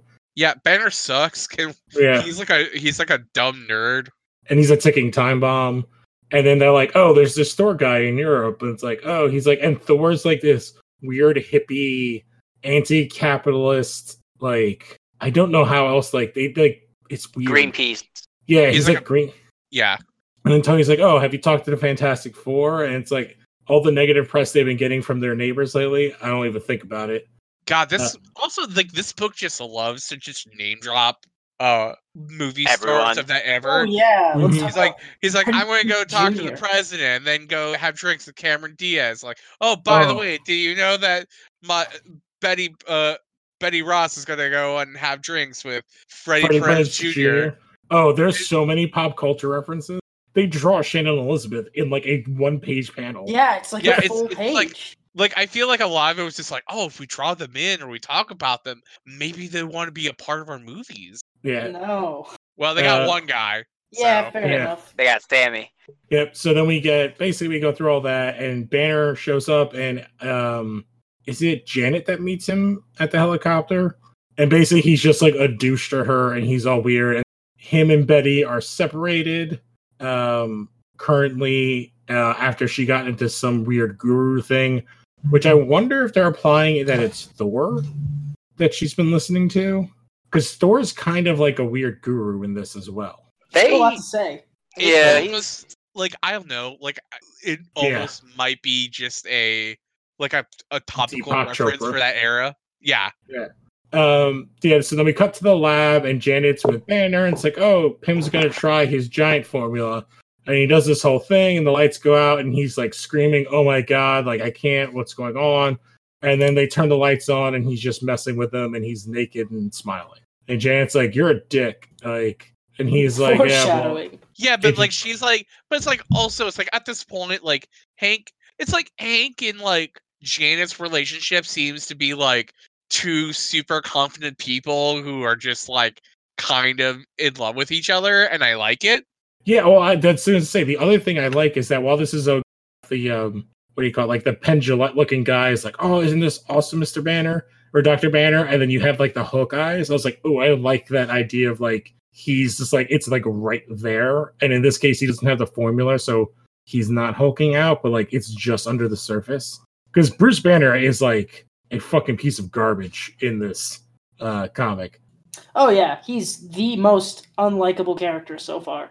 Yeah, and I think so. We cut to he's on the phone with Fury, and this is where they reveal that they've uncovered Captain America, and that is the end of issue 2. And I believe issue 3 they basically steal straight into the movie with the Captain America waking up thing. Like I think they even pulled direct lines out of it. So in 3 we start with Hank in his very ugly ass giant man costume, which they even reference, but it's like the only thing he can wear because it's like a leather costume made out of like 150,000 cows. Yeah, and him. I mean, like it's not great. Like I wouldn't say it's bad. It's brown and it's just brown. Other brown. Oh, it's awful. It's truly terrible. It's very boring. Like it's very, I get the reasoning for it. It looks like an original X-Men suit, but like the first draft. I mean, but like the movie. I think that's the point, though. Because this is like for like our universe, they wouldn't be wearing like colorful spandex. Yeah. They'd be wearing like leather and shit. Oh yeah, no, that shows like the Matrix influence shows up later in the Ultimates. Yeah, so then they're like, oh, they have a message. And so we cut to the Triskelion, and they're thawing out Cap. And this is where we get all the stuff that gets directly to the movie, minus a couple of characters. So they wake him up. Yeah, and by the way, like, I really like all this stuff with Hank and Jan. Like, with their picnic. Like yeah, like, this is all cute and fun. And it's like, what a great couple. I hope nothing bad happens to these two. And so, yeah, Cap wakes up and it's like, my name is Dr. Bruce Banner, like, and I'm the new assistant principal for like the Super Soldier program. The guy behind me is just as Tony Stark, and the other guy is General Nick Fury. I know this all must look weird, but you're among friends. And then there's like 80 Marines behind him with guns. He's like, what happened to the nuke? Like the blah, blah. It's like, oh, you neutralized it. We won the war. He's like, how long have I been out? Banner's like, oh, I don't know, like 50 years. Yeah, but like also Captain America doesn't believe that like a black man can like be so high up in the military. Well, I think that's not exactly what he's saying, because this is the part they use directly in the films. He's like, well, someone give me a straight answer. Fury says 57 years. And he's like, sorry, like, but you really should have done your homework. The highest ranking black man is a Brooklyn board captain. I grew up with him. It's not saying that I can't believe it. It's like, I know the guy who's the highest ranking. But it's like, hey, it's 57 years ago. Like, and I think he doesn't believe them. He thinks it's the Germans playing a trick. But why would that the whole thing about that was like whenever Cap woke up and like Nick Fury's right there, like it's a black dude. Like why would the Nazis like be using like a black guy? Yeah, right. But again, they do this exact scene in the movies, including that line. Like the highest ranking black man in the army is like blah blah blah. Like I can't remember the name. I grew up with him. Like I know that guy. Like you guys are messing up, and they do the whole thing where he jumps out the window, and they're like, "What the hell's going on?" And the only thing that's changed here is Pym smashes him. Again, Pym is now naked, and like, holy crap, you just killed Captain America. And he's like, no, I still feel him wriggling. And then we have, I don't even understand why, but naked Janet Pym, which will be a through point. Well, okay, so because she shrinks, but why is she shrunken and naked here? Because she doesn't ever see it. Well, I mean, to be fair, it also happens to Hank Pym. Yes. And it's like their clothes shrink or expand, but I mean, they shrink and expand, but their clothes don't. So it would make sense, right, that they're not wearing like their super suits all the time. But like, why did she shrink? Better question. That's the better question. That's my point. It's like, why is she shrunk and why is she flying like right in Banner's face? Because boobs, obviously. Yes. Well, okay, so like also, Bruce Banner looks very different than he has like in all the other in all the other issues. Yeah, he's much better looking in these hospital things. Like he gets way shabbier looking going forward. Because I feel like anytime that they draw, like when he's like depressed, they draw him like way more, like his face is like a little fatter and schlubbier, and like there's more like. It's exactly what they say. Like he looks like a chubby. Oh my god, what's his name? The actor that Pym says later on. He's got like the 5 o'clock shadow going on. In this, it's like he's kind of shaven and he like looks a little bit better. And it's like, oh, like there's like no kind of consistency on like how he looks in the comic. Well, it's the one thing they like kind of dive into, like the mental health, because I think it was earlier in the last issue where Janet has like the bottle of Prozac that's Hank's or something like that, and they're implying that Hank's like bipolar, maybe. Yeah, which, would probably be like a bad way of like kind of dealing with that character, but Mark Millar is like kind of a guy who doesn't seem like he would write that well. And so after that, we get into Fury and Cap, and it's like, oh, take it easy, Cap. Like this nose has been broken more times than Robert Downey Jr. And he's like, and then he's like, oh, and this is like the big major change. So Bucky, his friend, not become Winter Soldier and instead like a 80-year-old man dying of cancer. This is before the Winter Soldier. Oh, that's right. So Bucky is old and has married his fiance, who was, do they say her name? Gail, yes. And this is also where they dropped my eldest daughter Sharon's 2 boys. Because it's implied like in the first issue that Gail was Captain America's girlfriend, right? No, he straight up says it was my fiance, and my fiance married my best friend. Yeah, that's all right. Yeah. And so Bucky, like, he goes and meets Bucky and talk, and then she refuses. She doesn't want to come down. Was Peggy Carter a character in comics around this time? I feel like she was. Wasn't she an original Cap character? Yeah, she was created in 1966, so it's very weird that Gail is not Peggy. Yeah. Because Sharon is their kid. Yeah, so, which is interesting. So we get kind of the character we would get in, was it Winter Soldier or Civil War? Like that version of Peggy. Civil War. Yeah. So, but she's old. She doesn't want to see him because she's like, oh, last time you saw me, it was beautiful. What is weird is in her, like, on her mirror is a picture, or she's holding a picture of her and Steve. And she like has a folder of like all the pictures and letters. I mean, like, I don't think that's necessarily like weird. No, I was, when I said weird, I thought it was actually pinned on her mirror. Oh. But she also has like a weird Sailor Moon costume, like sailor outfit behind her. I mean, like that's like her, probably like her old school uniform or something. But I think like one thing would be like kind of cool is like as we're going through, it's like I think the movies like definitely did this character like a little bit better. Oh, way like more the justice. Like, well, like even like having it to where she meets up with like Steve like later on in life, and it's like this, it's like Mark Millar like writing like this like old lady who's just like, I don't want to see him anymore because I'm old and gray. Well, but like Peggy's like she it's they do change it in I think it's Ultimates 2, like they start hanging out. Okay, I never read Ultimates 2. Yeah, and they like become, because he like talks about, which they get into, is like he literally is so devoid of connect, like he can never really connect, so he just hangs out with Bucky and her all the time. Yeah. And But then basically we go to Steve has no family left, and all he has is America. And then we cut to all he has is Hey, man, isn't America. that all you need at the end of the day? Yeah. and Nick Fury and Ultimate Betty Ross are walking the red carpet, and Betty Who's Ross, like a movie star for some reason. no, she's their PR person. She's like the ultimate PR person. Yeah, which is funny because there's like a character for that in the Marvel U. So it seems weird that you would take her and then make her like the liaison for like the Avengers. The only thing I can think of is it's the only way to get that character to be around Bruce so much. It just seems like very odd for like Nick Fury also to be walking like the red carpet. Yes. Well, that's the whole thing. Everything is super public. So they're doing this thing at the Triskelion, which is in, I guess, an island off of Manhattan that they built. But I think this also like goes back to the point of like being like movie stars and celebrities and Hollywood and like getting those people we get to one like in a second, because you have Stark and again like back to Schlubby Banner where he looks chubby and all this stuff, and then we cut to Fury is talking to President George W. Bush. And they also name drop Jennifer Tilly. Let's not forget about all these celebrities.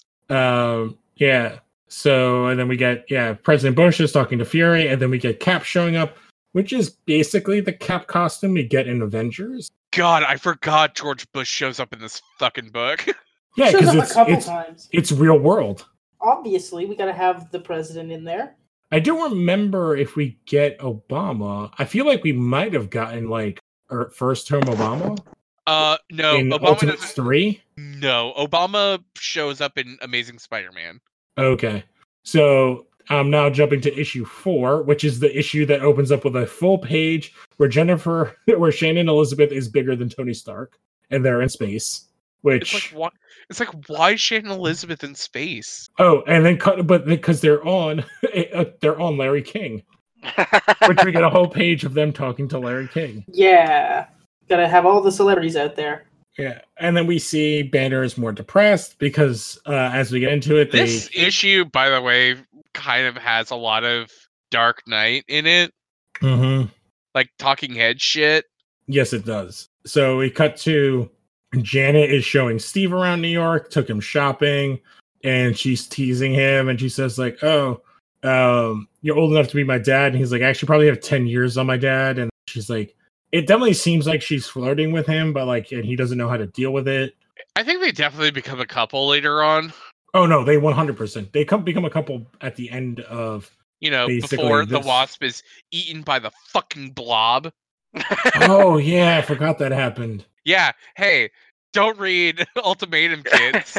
So yeah, and Steve's apartment is robbed, and they're like, "Oh, did they think it's the Arab or the Chinese?" Like, they actually think it's just like a bunch of neighborhood kids, because he moves into his old neighborhood in Brooklyn, and it's just a shithole. Which is funny because in 2020, that place is probably one of the most expensive real estate markets in the country.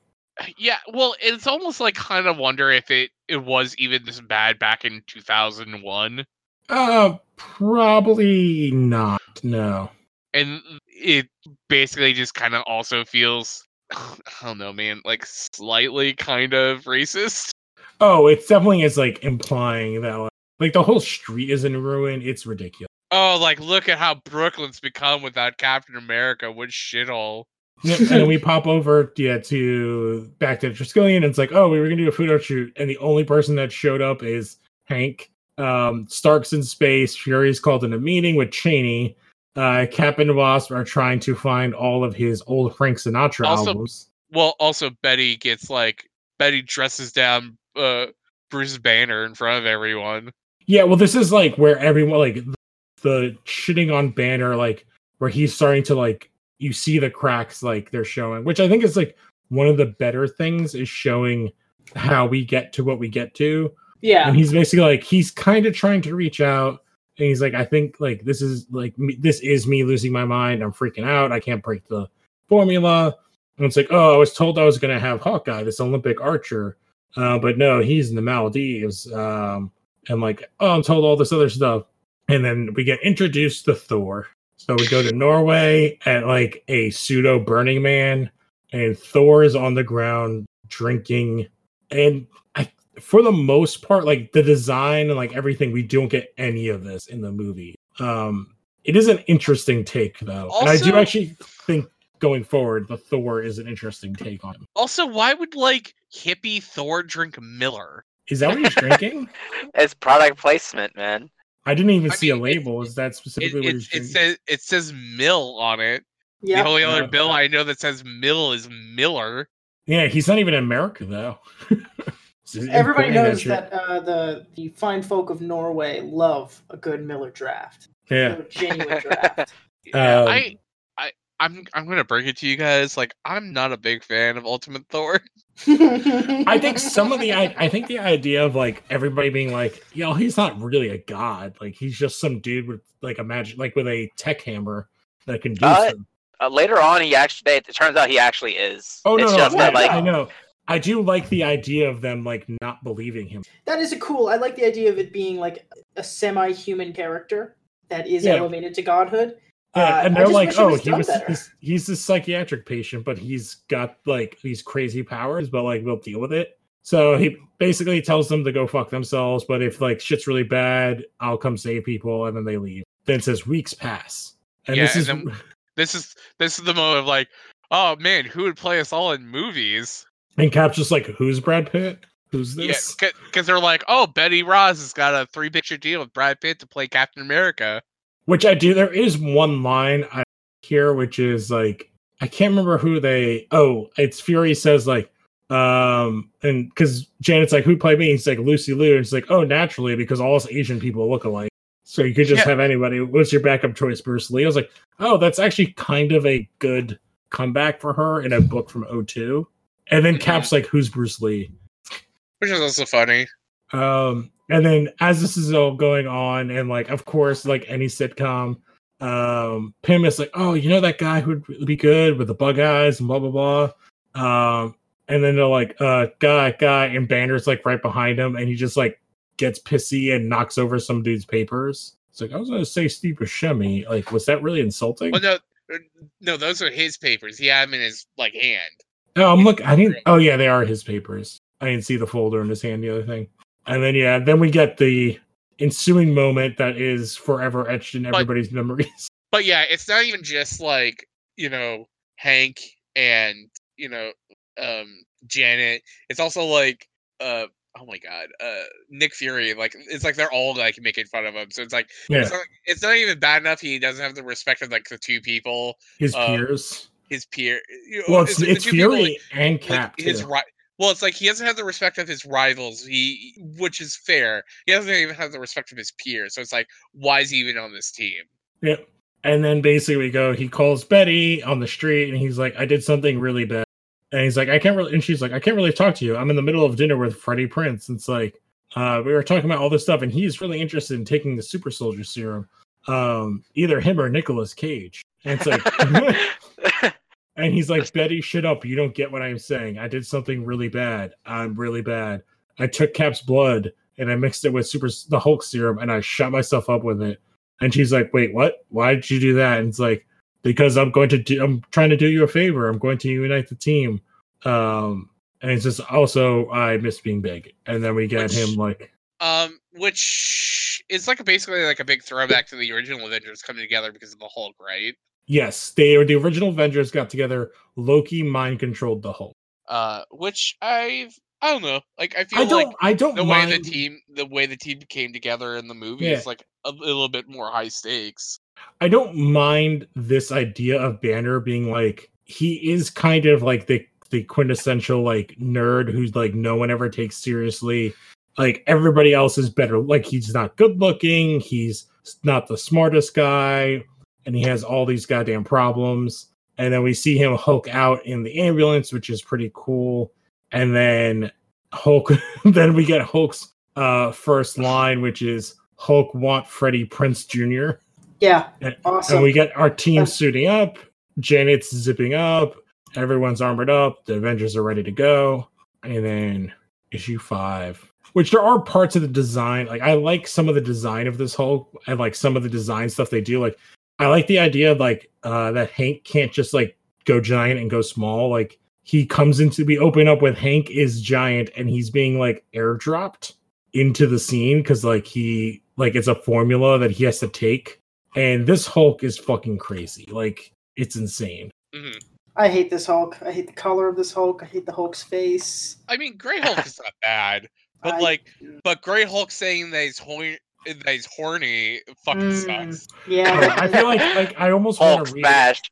Yeah, every one of his lines, like, "Get away from Freddie Prinze Jr., Betty. You're supposed to be Banner's girlfriend." And he's like, "Oh my god, you found this." And then it's like, "Banner, too much of a woman for you, Betty. Maybe it's time you gave Hulk a try." And Betty's like, "God damn it, Freddie, do you hear me? Do you know what he's doing? Said it right now. Don't you hear what he's saying?" Yeah, and he's just like, "Hulk's gonna get you no matter what, Betty." Hulk hornier than and then that's when Hank shows up and grabs him. It's like, "You're giving science a bad name," and Hulk just beats the fucking shit out of him. Mm-hmm. He's literally has his crotch in Hank's face, and he's like, I'm gonna tear off your head and use it as a skull like a toilet bowl.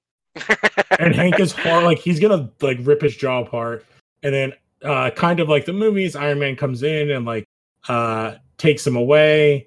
It's kind of actually very similar to what we get in Avengers 2, where he's like, find me an empty building, and he sends him to Grand Central Station, and they're doing their fight, and Hulk just is like beats the shit out of him and rips off the helmet, and he hits him with some sonics and blasts him out of the way. And then this is where we get this is all Janet can do, which is Janet like fucking flashes the Hulk. It's like, yeah.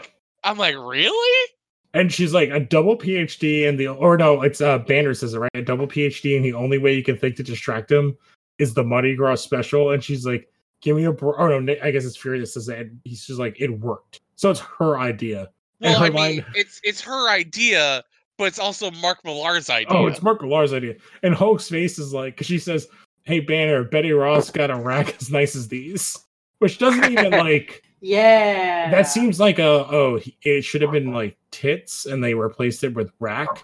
Mm-hmm. It doesn't like make sense. And then we get Tony's being a creep, and then we get the creepiest image of the Hulk ever, with his like pouty lips and crazy eyes chasing Janet. And then Cap is in some giant tank, and they start fighting, and he's hitting Hulk, and Hulk breaks the needle, and just starts crushing the shit out of him. And then that's when Captain America kicks him in the dick. Oh yeah, he hits him he punches him in the face, kicks him in the dick, hits him with the shield, trips him, goes to shoot him with the needle, and Hulk's like, "Nah, fuck that shit, smash." And he's like, "You were supposed to be my friend, blue guy." And then that's when Thor shows up and smashes Hulk in the face. And then it's like, "Oh, message here from the White House, General. The president just doubled our international aid budget." And Fury says, "And to think I voted for Ralph Nader." This scene, like the whole fight scene's like off that Ultimates movie, back when we were talking about that before we started the pod. That's when everyone comes together. Dude, I think my chair just broke. You're hulking out too much. And all this ends like Thor's beating the shit out of him. Was Ralph Nader even like a presidential candidate? Yes, he was. Yeah, he was a third party candidate in 2000. I guess he was. I think for Bush Gore. He was. I guess he was. And all this ends with Hulk giving his creepiest smile, saying, "Nah, Thor's hammer just made Hulk horny for Betty again, hippie." Ugh. Yeah. And so this series started off like kind of promising. Not bad. Yeah, and then so I wanted to get to like 5 and 6 because this is where the turn happens. So they're going to use Freddie Prinze and Betty as bait, and Banner's beating the shit out of Cap. And like, she's like, he's not even here. She's over there. The Wasp is in like his ear. I don't mind that part, but yeah. So she's crawling through his. I know. I'm just explaining where she's at. And she zaps him in his brain. I guess in the spot of his brain where like it turns off his, I don't know, rage center. And they show up. He's like, Banner's like, "Don't hurt me, please." Like it was only trying to help. It was part of the plan to bring the whole team together. So everybody, "You understand, don't you?" And Cap's like, "Yeah, I totally understand. You're one of the game, for God's sake. You're part of the team." It's like, I just want to make sure that you get take all those cuts and bruises taken care of. And he's like, I don't have anything. And Cap just kicks him in the fucking face. And that is the end of issue 5, which is only not the worst issue of the. Because Hulk saying that he's going to is horny for Betty is not the grossest thing sex-wise. Yeah, because we're in issue 6, which is where this book takes a fucking turn. Yep. Which there's many weird ass things. So we go from here. So the issue starts. We see everyone's getting treated, and it's Betty and Fury, and she's like, I kind of feel a little responsible for this. It's oh, you weren't the one pushing the buildings. And then he's like, yeah, but the thing with me flirting with Freddie Prinze, I've been treating him like dirt, might have pushed him over the edge. But and then she kind of says all of a sudden she's like, it is kind of a little flattering though, isn't it? And it's oh my god, this Betty Ross is so fucked as well. I mean, I think that's also just I don't know, man. Mark Millar is writing all the women in this book as either being manipulative or weak or victims, and it's just it's not good. Because it happens in a later issue too. And you might say, what about the Wasp? Well, we'll get to her. Because in a later issue, she makes a comment of they're watching video of something, and she's like, "Oh my god, you ate that guy." Do you think Nick would allow conjugal visits? In the same line, yeah. Oh yeah. That was I just finished it before we started. Yeah, I think that's one of the last panels. Yeah, and that is really gross. So we got Cap all beat the shit out of doing interviews. Tony and Thor, Janet's on Oprah or something, and then we show Hank, who's knocked the fuck out with a bleeding nose and his jaw is broken. And Janet says "Oh, he'll be fine. It'll be a while before he can grow big again. I think he knows more than his body." And then we cut back to Fury. He's talking to Janet, and she's like, "Oh, you're gonna, basically oh, you were on Regis and all this other stuff, doing things it's Banner and I spend 6 months trying to get Thor to join the team, and Tony, we never thought of inviting him over for dinner." Then we cut to Cap, Tony, and Thor having dinner, which Tony's selling all his shit in his penthouse, and this is the reveal where Tony says, I don't know if it's here or later on, but basically in this thing, we keep cutting back between the two. So they're having dinner, and then we cut to Janet's visiting Hank. Hank's got a 5 o'clock shadow. He's like, "Oh, I'm just trying to finish this up." And she's like, "No, it's an emergency, Hank. And I know things didn't pan out with the Hulk with you, but you were really, really brave." And he's like, don't patronize me. Why do you always do this? It drives me nuts. Why do you always cut me down? And she's kind of still being cheerful. This is the scene really out of nowhere. Yeah, I guess he has black eyes still, and he's just really shitty about the whole thing. But this feels very reminiscent of, it's as you're reading this, it's if you're familiar with old Marvel, you could just see where this is going, and it's this makes sense if you're also telling about this time where Hank Pym because it's this basically builds up to where Hank Pym's gonna punch Janet in the face, and and not to excuse it, but the idea of when he punches Janet in the face in the past is there's a build up to it to when it happens, and in this it's it just seems out of nowhere. Oh, it's completely out of nowhere. There's nothing about their relationship that has been up to this point that has been nothing but playful. Yeah, because she's basically just oh, don't be horrible, and he's oh, what do you expect? I'm a laughing stock. There's a picture of you with your tongue down Captain America's throat, which what are they saying? It's a Photoshop or something? Yeah, I never saw that. And he's he wouldn't be flirting with you if he knew what you really were. And she's like, "What's that?" "Oh, I don't know. Let's see. Asian, 5'3", molecular biologist." "Oh, wait. I mean, a mutant, you idiot." So that's a big, obviously, change. So Janet's a mutant, and he's like, "Oh, all this hysteria." That's actually a really cool little change. I do like the idea. It makes them how they come up with everything a lot more interesting. That he basically broke her mutant power down, and that's how he created the idea, the Pym particles. And then they get into oh, he saw you eating caterpillars and beetles and hiding in your larval nest during the mutant hysteria. Would they have done that? They think if you were so special, if waking up every 6 weeks to find eggs in their bed. Basically, I guess like the idea is like she's like a butterfly person. No, she's a wasp. But she has and then she eats bugs, and she like lives in a hive, and like she's like an actual bug person. Yeah, but like I don't know, like the larval nest made me think of like a cocoon, but I guess like it's a little different. And it's like your personal hygiene makes me sick to my stomach sometimes, and she's like, "Oh, I didn't see you complaining when you took credit for the powers you got based off of my goddamn mutant formula, like my mutant thing." It's like, "What do you imply? Like, I couldn't come up with this on my own." She's like, "Oh, you're such a like polymath? I don't even know what that means." Basically, she just says that like he's a fucking idiot. And let's see how many super soldiers you create.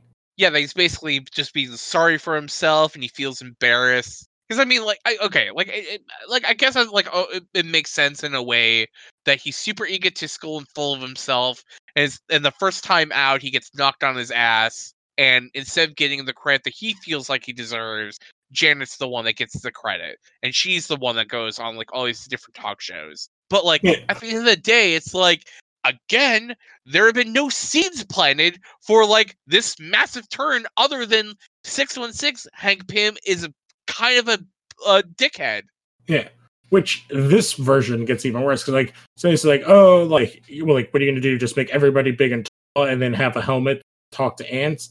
And then she says, Bruce Banner was twice the G-man you'll ever be, and you know it, mister. And then he, I guess it slaps her in the face, and he says... So I think it's like also like very important to go back to the idea of like why the Ultimates, or like not the Ultimate, but the Ultimates, but like the Ultimate Universe is created. The Ultimate Universe, I feel like, was created as a way of like not only like getting new readers at the ground level on like Marvel heroes, but also to erase like a lot of the baggage that has come with certain characters, like Hank Pym. Because Hank Pym, ever since he punched Janet in her face in like 1970 or 1980 or whenever that comic came out, he like that is defining moment. Like it doesn't matter. It's the reason why he's not Ant-Man in the movie. Like he's not. It's absolutely the reason he's not Ant-Man in those movies. And like for Mark Millar to replicate this really heinous moment. Oh, to replicate and escalate. Yeah, not only replicate it, but like, hey, let me like also do something that's like 10 times as worse as it. It just like makes no sense to me. Yeah, because he's like, oh no, I'm so sorry. She elbows him in the face and then cracks him in the head with a radio. And then we cut back to the sweet little dinner between as she should. Thor, Steve, and Tony. And like they're all talking, and then they're like, oh, blah, blah, blah. And then we cut back, and it's she biting him, and he's slapping her and punching her. And she says, drop dead. And then she shrinks. So now she is tiny and naked. Like, yeah. And zapping him, in which we get to see like tiny wasp butt and side boob. And he's like, ow, ow, ow. And then all of a sudden he grabs, why they would even have. Like he bug grabs spray? A bug spray and sprays her. And he's like, I bet it feels like napalm. She runs under the cupboard. And then it's like her in like a fetal position hiding underneath like his desk. And he's like... and he sends the ants after her. Yeah, he says, don't think like I can't get to you. And then he puts on his helmet and she's attacked by thousands of ants. And it's like, you shouldn't have made me look small. And like, cut to this. Fuck off. That's yeah. And it's like I don't mind the idea of cutting back and forth between like this pleasant dinner and like this horrible scene. Was like, this horrible scene did not need to happen. And Tony's like, I got brain cancer. Yay. Yeah. Awesome. And gives Cap his old helmet. They all cheers. I actually do like when I think it's like kind of funny when Tony's like, yeah, I got this brain tumor the size of a golf ball. It's pretty inoperable. And Steve Rogers is basically like, is this a joke? Is this one of those ironic things I never seem to get? I feel like this is like what turned into the like, I get that reference. Yeah. Mm-hmm. Yeah. I do feel like he strangely gets like, he does a decent job with like writing Steve in this time period. Like the man out of time thing. And I like this conversation these three guys have. But yeah, then we cut to Hank is like, what have I done? Oh my God, Jan, what have I done? And then you have the bottle. There's like pills everywhere. The ants in her dress. And that is the end of issue 6. It sucks, man. Yeah. Yeah. It's just like literally, I wish that there was like a camera on me when I'm like, when I'm reading this comic. I'm just like, yeah, like this comic doesn't seem so bad so far. I'm like, 5 is like not great, but it's like it's not super bad. And then it's like 6, I'm like, okay, yeah. This well, that's sucks. when like it starts to get weird. And like again, once they get to like the fighting in the second part, like it's fine because it's like, oh, because we'll get to it, but like the introduction of Black Widow and Hawkeye, like I think is not too bad. I kind of like the joke of Quicksilver and Scarlet Witch. It's like, oh, if you slow down the cameras, then you'll see like I was doing this and this, and Black Widow's like, shut the fuck up. Yeah. Like, you're bullshit. And like the big fight at the end, I like how Cap uses Hulk. It's very kind of, it's like the movie did that in like a infinitely toned down way of when Cap goes Hulk smash. Mm-hmm. Like he kind of does that. It's like that bad man over there tried to touch Betty, and Hulk goes and like rapes his face, which is normally like he like, I'm joking to be like extreme, but not in this book. But yeah, like the second part is fine, and it just continues. What's weird is like Ultimates 1 and 2 are not seen as being horrible. It's Ultimates 3 is like the point where everything just becomes hell in a handbasket. It gets worse somehow. Well, yeah. Well, I can't. I'm trying to remember when. I don't even think 3 is like all that bad. Like I think like it like 3 just kind of feels like, well, this feels like a very dated comic from the early 2000s. Like 5 is like where I'm just like, there's just like a lot of just like small. Oh no, I meant I'm just like Ultimates 3, not issue 3. Oh yeah, yeah, Joe, Jesus Christ, yeah. Ultimates, it's so weird because Ultimates 3 has Joe Mad art, and the art is like very good, I feel like, but I also love Joe Mad.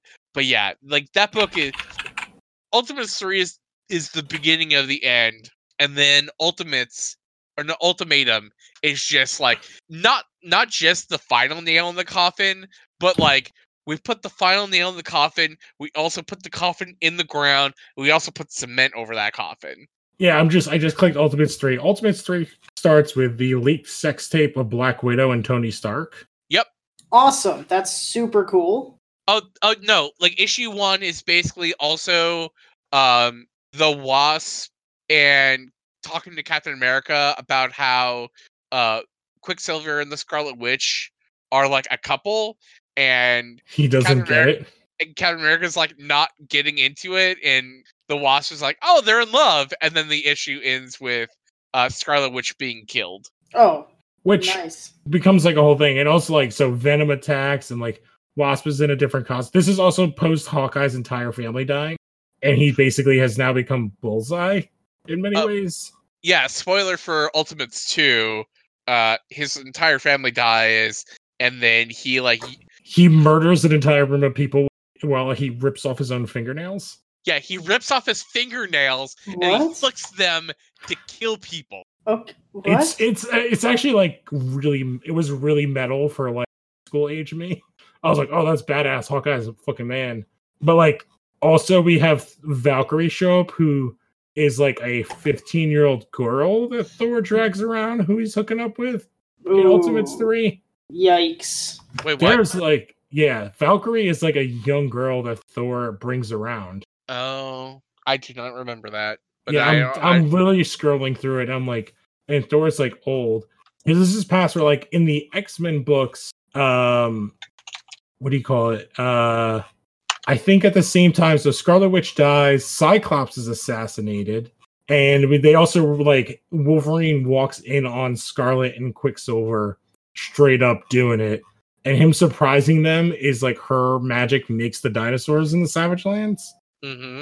Because Magneto tells him to kill them, I believe. Ultimate Valkyrie is 19 years old from Wikipedia. Okay. I seem to remember her being like way younger than. I mean, they say maybe 19 years old, but it could be also like one of those things where she is, drawn. Yeah. I'm trying to remember because like, and then in Ultimate Hulk versus Wolverine, we find out Wolverine's mutant power isn't his healing factor. It's like survivability. And there's a point where Nick Fury cut off his head and he's just talking to the head of Wolverine. What? Yes. And Hulk also has like the ultimate, what's it? I think it's like ultimate, I don't remember if it's Ultimate Hulk. Like Iron Man, like it starts off with like Iron Hulk, like Banner basically goes to Stark. He's like, we're the two smartest people in the world. How can we not fix this? And basically like Tony's like, all right, let's replicate what the surface of Venus would be like, and Hulk adapts to it. So Hulk is basically unkillable. And they do like a really weird ultimate version of. You know what? Good for them. Oh, and that's not even the crazy. In the Ultimate Universe, the mutants didn't just happen; they were created. Oh yeah. What? Yep. So the mutants are a government like conspiracy of creation, and Wolverine is the original mutant. Yep. So, wait, is he? Like, they took Wolverine and created the mutant genome and introduced it into the world. Why? I think the idea was to give humans the ability to fight off invading alien species. Okay, fair. And but that kind of eliminates the whole thing that X-Men stands for. But yeah, and I'm pretty sure Black Panther was like you say that, wouldn't you? I'm pretty sure Black Panther was like a kidnapped government experiment, and he's a mute. Black Panther's a mute. Okay. I feel like that's right. I feel like the Ultimate Universe was just kind of a mistake. Look, at the end of the day, it wasn't really. You know what? You're right. It wasn't. Like, I mean, like Ultimate Spider-Man is very good, and there are like a lot of like kind of cool things about Ultimate X-Men. And like the Ultimates for the day is not bad, but you know, it gets to a certain point where I feel like it loses its way, and it's around the Ultimates. And like X-Men, Fantastic Four, and the Ultimates were like bad at a certain point. But like Ultimate Spider-Man, like kind of just trudge along because like, hey, when you have like the same creative team for like 12 years, that book like has a very constant, you know, like barrier of quality. And there's also like kind of a reason why like post Ultimates universe, there are only like 2 surviving like characters from that entire universe, and one of them is Miles Morales. Yeah, and that like I said before, like there are interesting ideas sprinkled in here. I don't like as crazy as Ultimate Iron Man is, like I think there's interesting ideas in there. As horrible as Ultimate Hulk is, I think Ultimate Banner is like an interesting character. And I there's like the idea of the Hulk serum. That's a cool idea. And like, how it gets integrated into Banner is an interesting thing. It's just I wish Banner was a better character, and maybe they expand on it better in his single issue. But in Hulk versus Wolverine, like they do a decent job, and they show him going to therapy and stuff. And that stuff is interesting. And he ends up going to Tibet, and the guy's like, "What if you're not changing into the Hulk, but the Hulk is changing into you, and like you're the shitty personality?" And then that's how we get an amalgam. We also get a She-Hulk in as well, which is weird. And Ultimate Jessica, what's the she? Like the She-Hulk is not Jessica, it's Betty. Wait, there's an Ultimate She-Hulk? Yes. Banner, what do you call it? What is the She-Hulk? What's her name? Jessica Walters. Walters is a scientist, not a lawyer, and she fixes the Hulk formula, and Betty steals it and takes it. And she becomes Ultimate She-Hulk. And then while him and Wolverine are fighting, she shows up and she starts fighting the Hulk. And then from Wolverine's perspective, he's like, I couldn't tell when they were fighting and when they were fucking. Sweet. Oh, this is an Ultimate Wolverine versus Hulk? Yes. That's also where Wolverine is just ahead. Yeah, Which is I don't think I ever finished this series. Well, that was the series that's like the most delayed series of all time. Like I think it took like 3 years to come out. Something crazy like that. Yeah, well, fuck. Like that entire Ultimates. Well, Ultimates was a comic that was like also just like super delayed. What's just funny is like the thing I liked the most that was like kind of tangential to the Ultimate Universe. Oh, it was 3 years between them. February 2006 to July 2009 for Ultimate Wolverine Hulk. So 3.5 years. I'm looking at December 05 to 09. Oh wow. Okay. December 05 to May 09. Okay, so like 4 years almost for 6 issues. But was the Squadron Supreme was something I loved when they came out. And by the way, yeah, that weirdly tied into the Ultimates. Well, because they did like Supreme Power. Yeah, they did Supreme Power, which if you don't know, like the original, were they originally Squadron Supreme? Yes. It's the Marvel goof on DC, and then they did like an Ultimates version of them in a different universe, and it's actually really interesting. Well, Supreme Power originally was not an Ultimates version. No, they're a separate universe, and then they crossed over with each other. Yeah, but like Squadron Supreme and Supreme Power are two very different things. Or they're two different things. Okay, the one that was at the same time as the Supreme Power, is that it? So Supreme Power was like a J. Michael Straczynski like relaunch of Squadron Supreme in the style of Ultimates. And then they did Supreme Power, which was the crossover of Supreme the relaunch of Supreme with the Ultimates universe. Yeah, because like wasn't it like Reed Richards was like killing the Squadron universe by accident or something? Yeah. But then like, hey, that Reed becomes the maker, and like, hey, I don't think so much of that was next. Yes. Which I was out of Ultimates way before that, so. But that Squadron Supreme or whatever, that squadron is, I think, an interesting take on superheroes and like that idea of like those characters. Like the Aquaman version is really fucking weird because it's like a fish lady. It's kind of like Shape of a Water person. Oh yeah. I don't know. She's cute. I'm trying to remember. But yeah, we will finish up Ultimates next week or next show because it's after midnight on the East Coast. Yeah. I didn't even realize Ryan dipped out. So yeah, we'll finish that up next week. Quick round of plugs. You can find me on Twitter. I'm at Question Connor, and on Instagram I'm at Maybe Connor. That's all, folks. You can find me at John JOHN_FN_Seiler SEILER, where I talk about work shit and a bunch of other things. Also, same Instagram, same name. Yeah, and don't forget to check out all the other shows. Leave a 5-star review. Tell your dad about this. Yeah, tell your dad, tell your friend. Happy Valentine's Day. We'll catch you next time. Adios. I love you. Thank you for listening to After Dark and the fantabulous emancipation of one John Seiler.